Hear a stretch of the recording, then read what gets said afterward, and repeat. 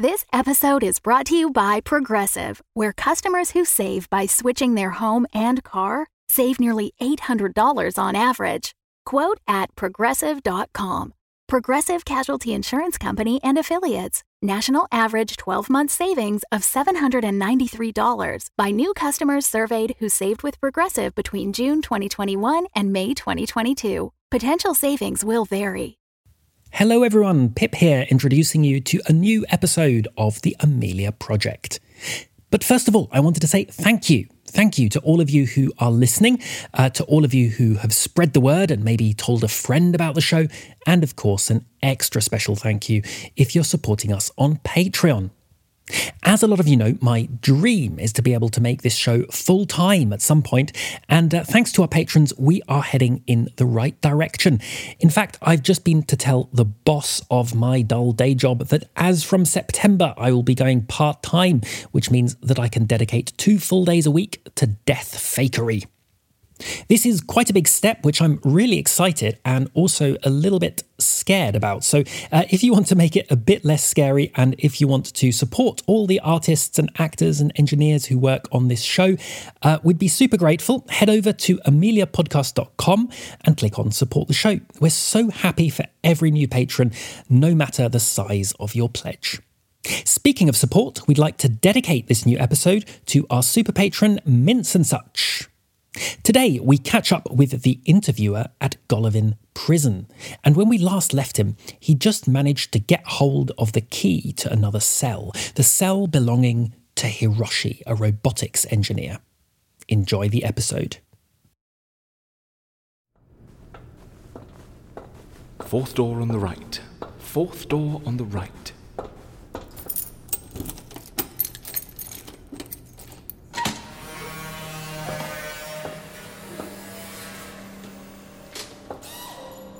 Hello?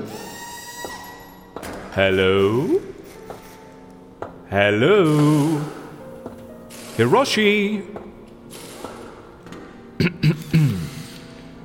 Hiroshi, it's Fedor Sudakov. I need to talk to you, urgently. Hiroshi? Yes, sir. I've been sent by Mikhail. Oh. How are you getting on with the ballerina? I've replaced the sensors, the pressure pads, pickup coils, the contact switches. I recalibrated the encoder and the accelerometer, strengthened the clamps, oiled the axles, joints, and the end effectors. I exchanged every single shaft screw. I tweaked the CPU and overhauled the entire actuator system. So, she will be ready to appear at the Bolshoi in 2 hours? Well... No, but please don't put me in the basement.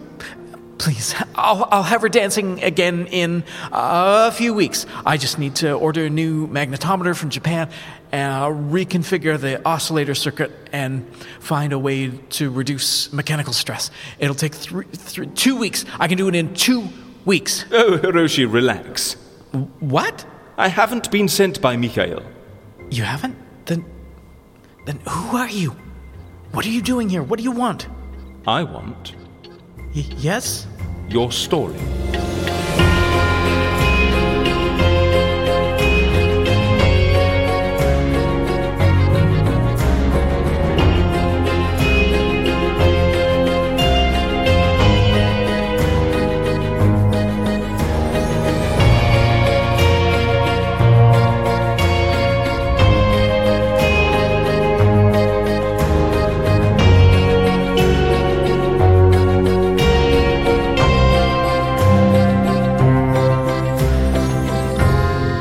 Amelia Project, created by Philip Thorne and Øystein Braga, with music and sound direction by Frederick Barden. Episode 40. Hiroshi. There's no time for a story. I'm trying to get Ivana ready. Ivana? The ballerina. But the premiere's in 2 hours. I thought it's impossible to get her ready by then. Well, better to try than to waste my time telling stories. Listen, Hiroshi. Stories are never a waste of time. And anyway, I'm your route out of here. What? I can get you out of Golovin. No Nobody escapes Golovin. My previous clients have been very satisfied. Previous clients? Alexei Popov, Maria and Daria, Clara Knopf, Oleg. Oleg? Like, that Oleg? There's more to him than first meets the ear. You really want to help me? Yes, but I need to get to know you first. And what's in it for you? We'll get to that. All right. What do you want to know? First off, tell me, what's this delightful music? They didn't give me a record player in my cell. A record player? Oh, a CD. Pity. I prefer vinyl. No, not a CD either. Come and meet Albert. They gave you a pianist? Don't be silly. I built one.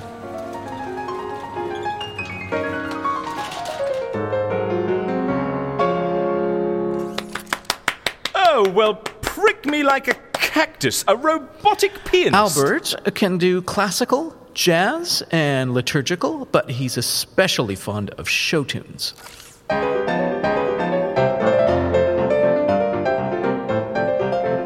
Well, this is most impressive. I mean, when did you build Albert? Albert's a prototype. His younger brother Sergei is a much more serious musician. He specializes in Shostakovich. And where is Sergei? On loan to the Vienna Symphony. You built Albert and Sergei here in Golovin. My initial job was to create the world's first robotic classical pianist. They were so impressed with Sergei that they put me straight back to work, this time on a robot conductor for the Moscow Philharmonic. You succeeded? Czeslaw Dubinsky has just returned from a successful tour of China. His interpretation of Stravinsky's The Rite of Spring was the talk of the Beijing Music Festival. I'll never forget the standing ovations. Wait. You went to China, too? Yeah, I always travel with my robots. Really? They let you out of Golovin for that? Yeah, I'm the only person who can calibrate Czeslav's motion controller and program Sergei's ROS. Anyway, as long as I deliver, the Russians keep me on a long leash. When Czeslaw conducted Madame Butterfly at the Mariinsky, I watched every performance. Well, it must be nice to get out of Golovin from time to time. I also accompanied Sergei to the Royal Academy of Music in London when he won his Bach Prize. Who would have thought that the robot rave teen from Tokyo would go on to take the world of classical music by storm? Although, maybe it's not that surprising. My mom played viola for the Calgary Philharmonic Orchestra. Robot raves? Yeah. I think you'd better tell me your story from the beginning. You've always been into robots? Yeah. My dad's to blame for that. He gave me a mechano set when I was 4, and I've been a machinophile ever since. My dad and I spent the weekends building steam trains and forklift trucks and race cars. We even built a 6-meter motorized crane once, controlled by a 12-volt model railway controller. Nice. Yeah. When I was 12, I helped my dad restore a 1971 Mazda Cosmo. I just fell in love with the long hood and the covered headlights. It's so cool. Your dad was a mechanic? No. He was a literary professor at the University of Tokyo. But he was happiest at weekends in overalls, covered in grease, dreaming up remote control monster trucks and moon buggies. He brought these amazing books from the Institute of Oriental Culture, like the Book of Hydraulic Excellencies. It contains plans for mechanical doves and fish, angels and dragons made for Chinese emperors going back as far as the Han Dynasty. Tell me about the robot raves. Yeah, as a teenager, I constructed a robot arm that could create music by manipulating records on a turntable. A robot DJ? Yeah. I hosted garage raves, and Takeshi became the star of Tokyo's underground disco scene. Takeshi? My robot. Of course.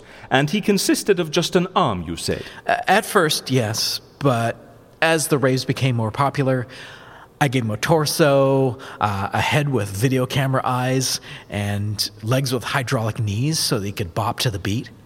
Those were great times. Maybe I could have made a career out of it, but...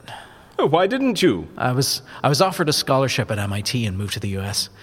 My dad was so proud. After graduating, I was hired as an engineer by one of the biggest companies in robotics. Oh, congratulations. I was in New York City, working at the cutting edge of technology and making more money than I knew what to do with. Living the dream. For about a year, I thought so. Oh, what changed? I realized just how much junk I was producing. Come on, you're calling your robots junk? No, of course not. But they were producing and packaging and labeling thousands of useless products every day. I was creating efficient ways of filling the world with junk. And then the junk became all I could think about. And whenever I closed my eyes, I just saw mountains and mountains of junk.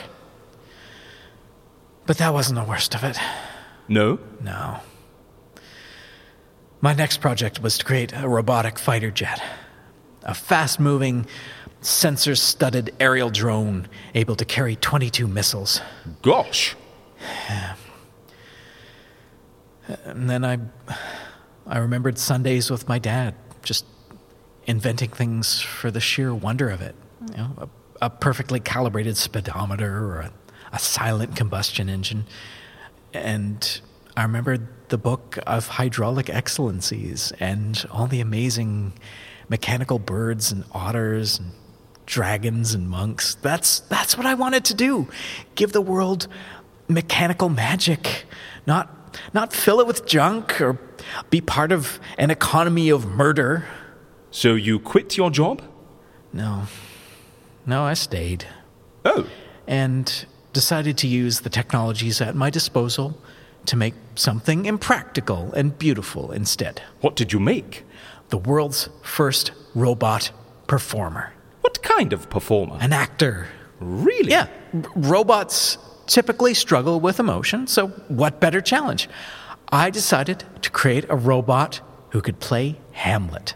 Why Hamlet? Doubt thou the stars are fire, doubt that the sun doth move, doubt truth to be a liar, but never doubt I love. Oh, dear Ophelia, I am ill at these numbers. I have not art to reckon my groans, but that I love thee best, oh, most best, believe it.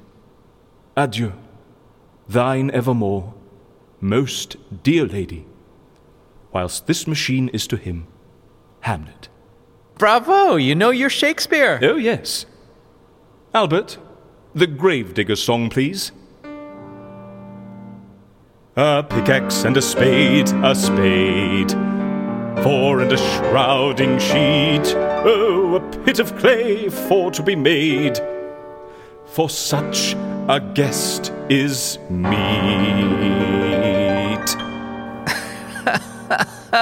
Right. Thank you. Now tell me about your Hamlet. My Hamlet was a masterpiece in robotic sensing. What is robotic sensing? Basically, giving robots the ability to see and touch and hear and move. Robotic sensing requires advanced algorithms that use environmental feedback. You mean your Hamlet could respond to other actors? Yeah. The idea was that I could put him in a production anywhere in the world, and he'd adapt. He'd pick up on whether he was in a classical or avant-garde staging and which language was being used. I programmed him to be able to perform in 46 different languages. He'd modulate his voice according to the size of the auditorium, so whether the show was being put on at a village hall, a high school, or a Broadway theater, he'd fit right in. Fit in? You should have seen his fencing moves. How did the rest of the cast feel about performing alongside a robot? It never got that far.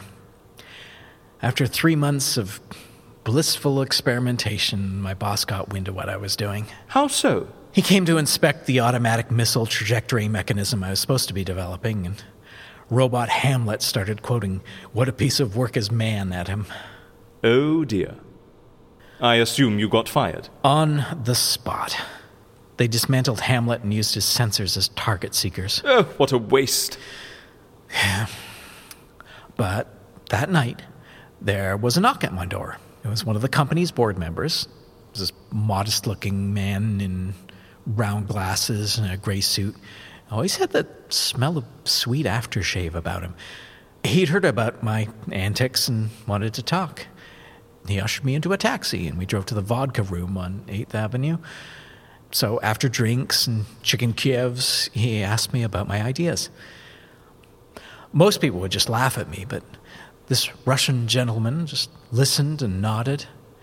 He said he could provide me with a workshop and unlimited funds. It sounded too good to be true. And I woke up the next morning, hungover, wondering if it had all been a dream. And a limousine pulled up, and a chauffeur stepped out saying he'd been sent to take me to the airport. And a few hours later, I'm on a private jet to Golovin. The man you met at the vodka bar in New York was Mikhail, I assume? Yes.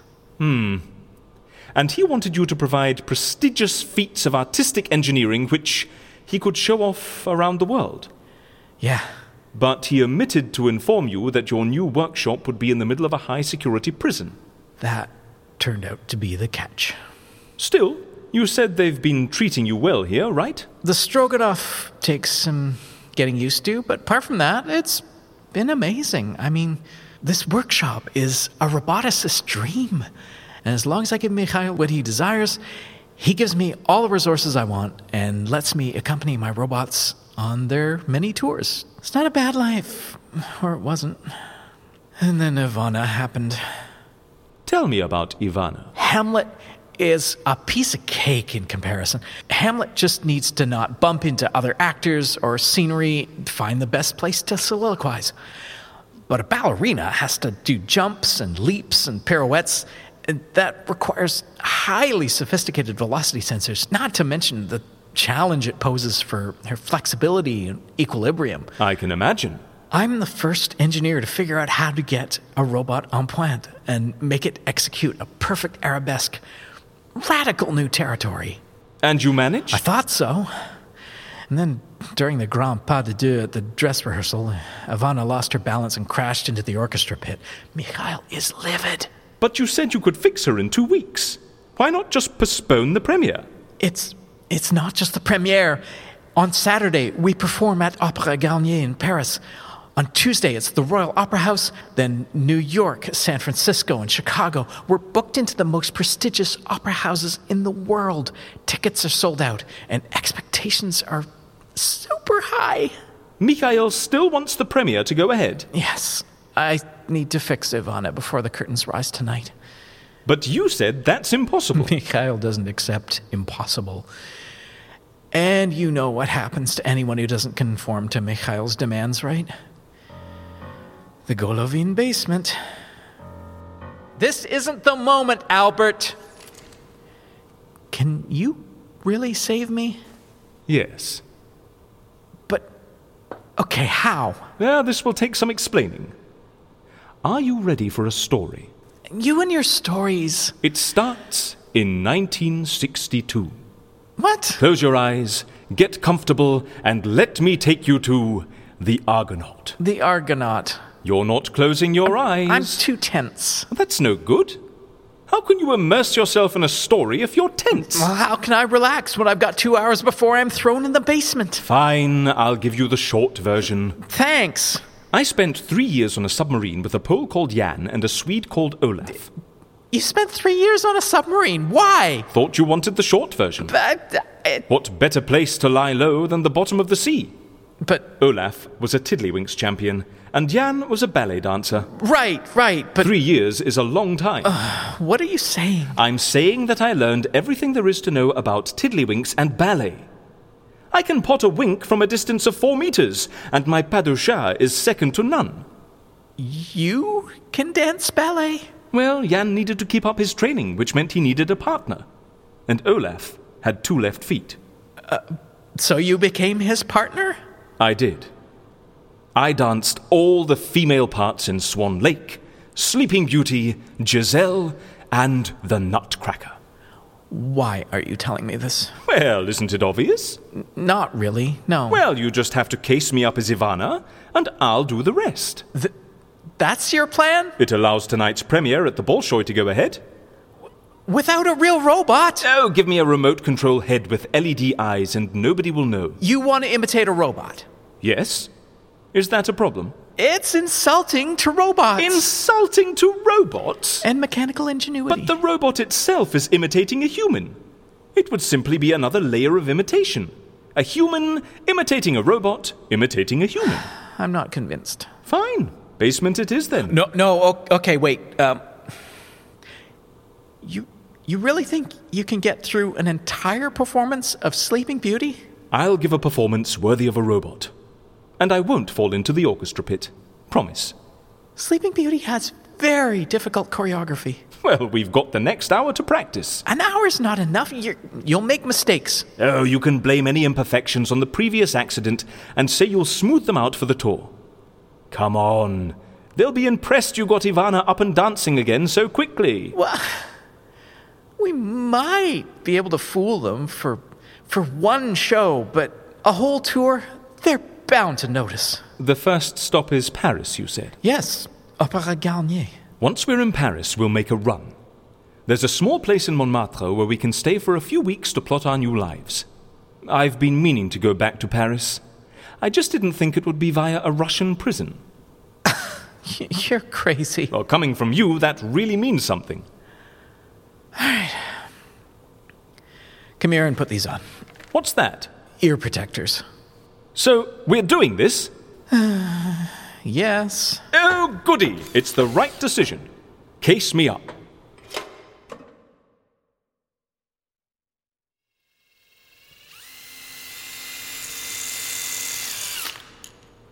How do I look? You look good. How do you feel in there? Hot. And my left ear is itchy, but I can't scratch. Speaking of ears, can you feel it when I do this? Ouch! What was that? I've attached small clamps to your earlobes with electrodes in them so I can give you mild electric shocks. Why would you do that? To communicate with you. I'll be sitting in the front row and I can guide you if necessary. Yes, my peripheral vision is rather limited in this thing. So, an extended shock in the right ear means you need to keep to the right, and a shock in the left ear means move left. Sounds logical. And if I alternate rapidly between left and right, like this... Stop it, it tickles. That means we're in danger, and you need to run. Right. How much time do we still have? Mikhail's gonna be here any minute to check on my progress. Well, let's use the time we have to practice. Albert? And Lee, croisé, en tête. Wow, okay. Told you. Whoa, yes, I'm impressed. Wait until you see my Padusha. Ready? Yes. Oh my god. Sorry, Albert. Are we another robot down? Albert is robust. He'll be fine. What about you? Continue, Albert. You sure? Just a grazed knee. Nothing to worry about. Let's dance. Arabesque, assemblée,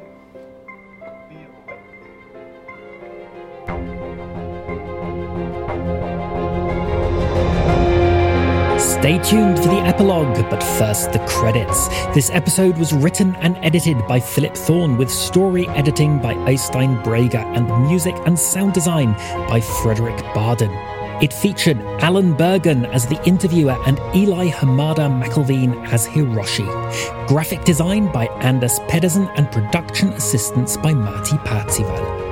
This show is made possible through listener support thanks to all of our patrons, and a shout out to our super patrons: Sophia Anderson, Kate Sukayasu, Sophie Levizo, Jem Fiddick, Alban Asant, Travis Curtin, Rushab Shukla, Emily Harris, Stephanie Weitenhiller, Chloe Lefferman, Elizabeth Curry, Mince and Such, and Victor Hesselbaum. And hello to our new super patron, Rafael Eduardo Wefas Verastaki.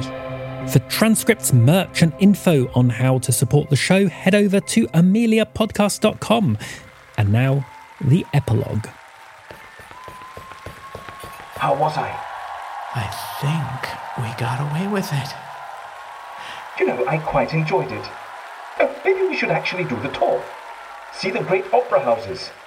I've always wanted to go to La Fenice. We're not doing this any longer than we have to. Once we're safely out of Russia, we run. Of course, I was just joking. Good. We go to Paris tomorrow. Paris. Lady Margot is waiting.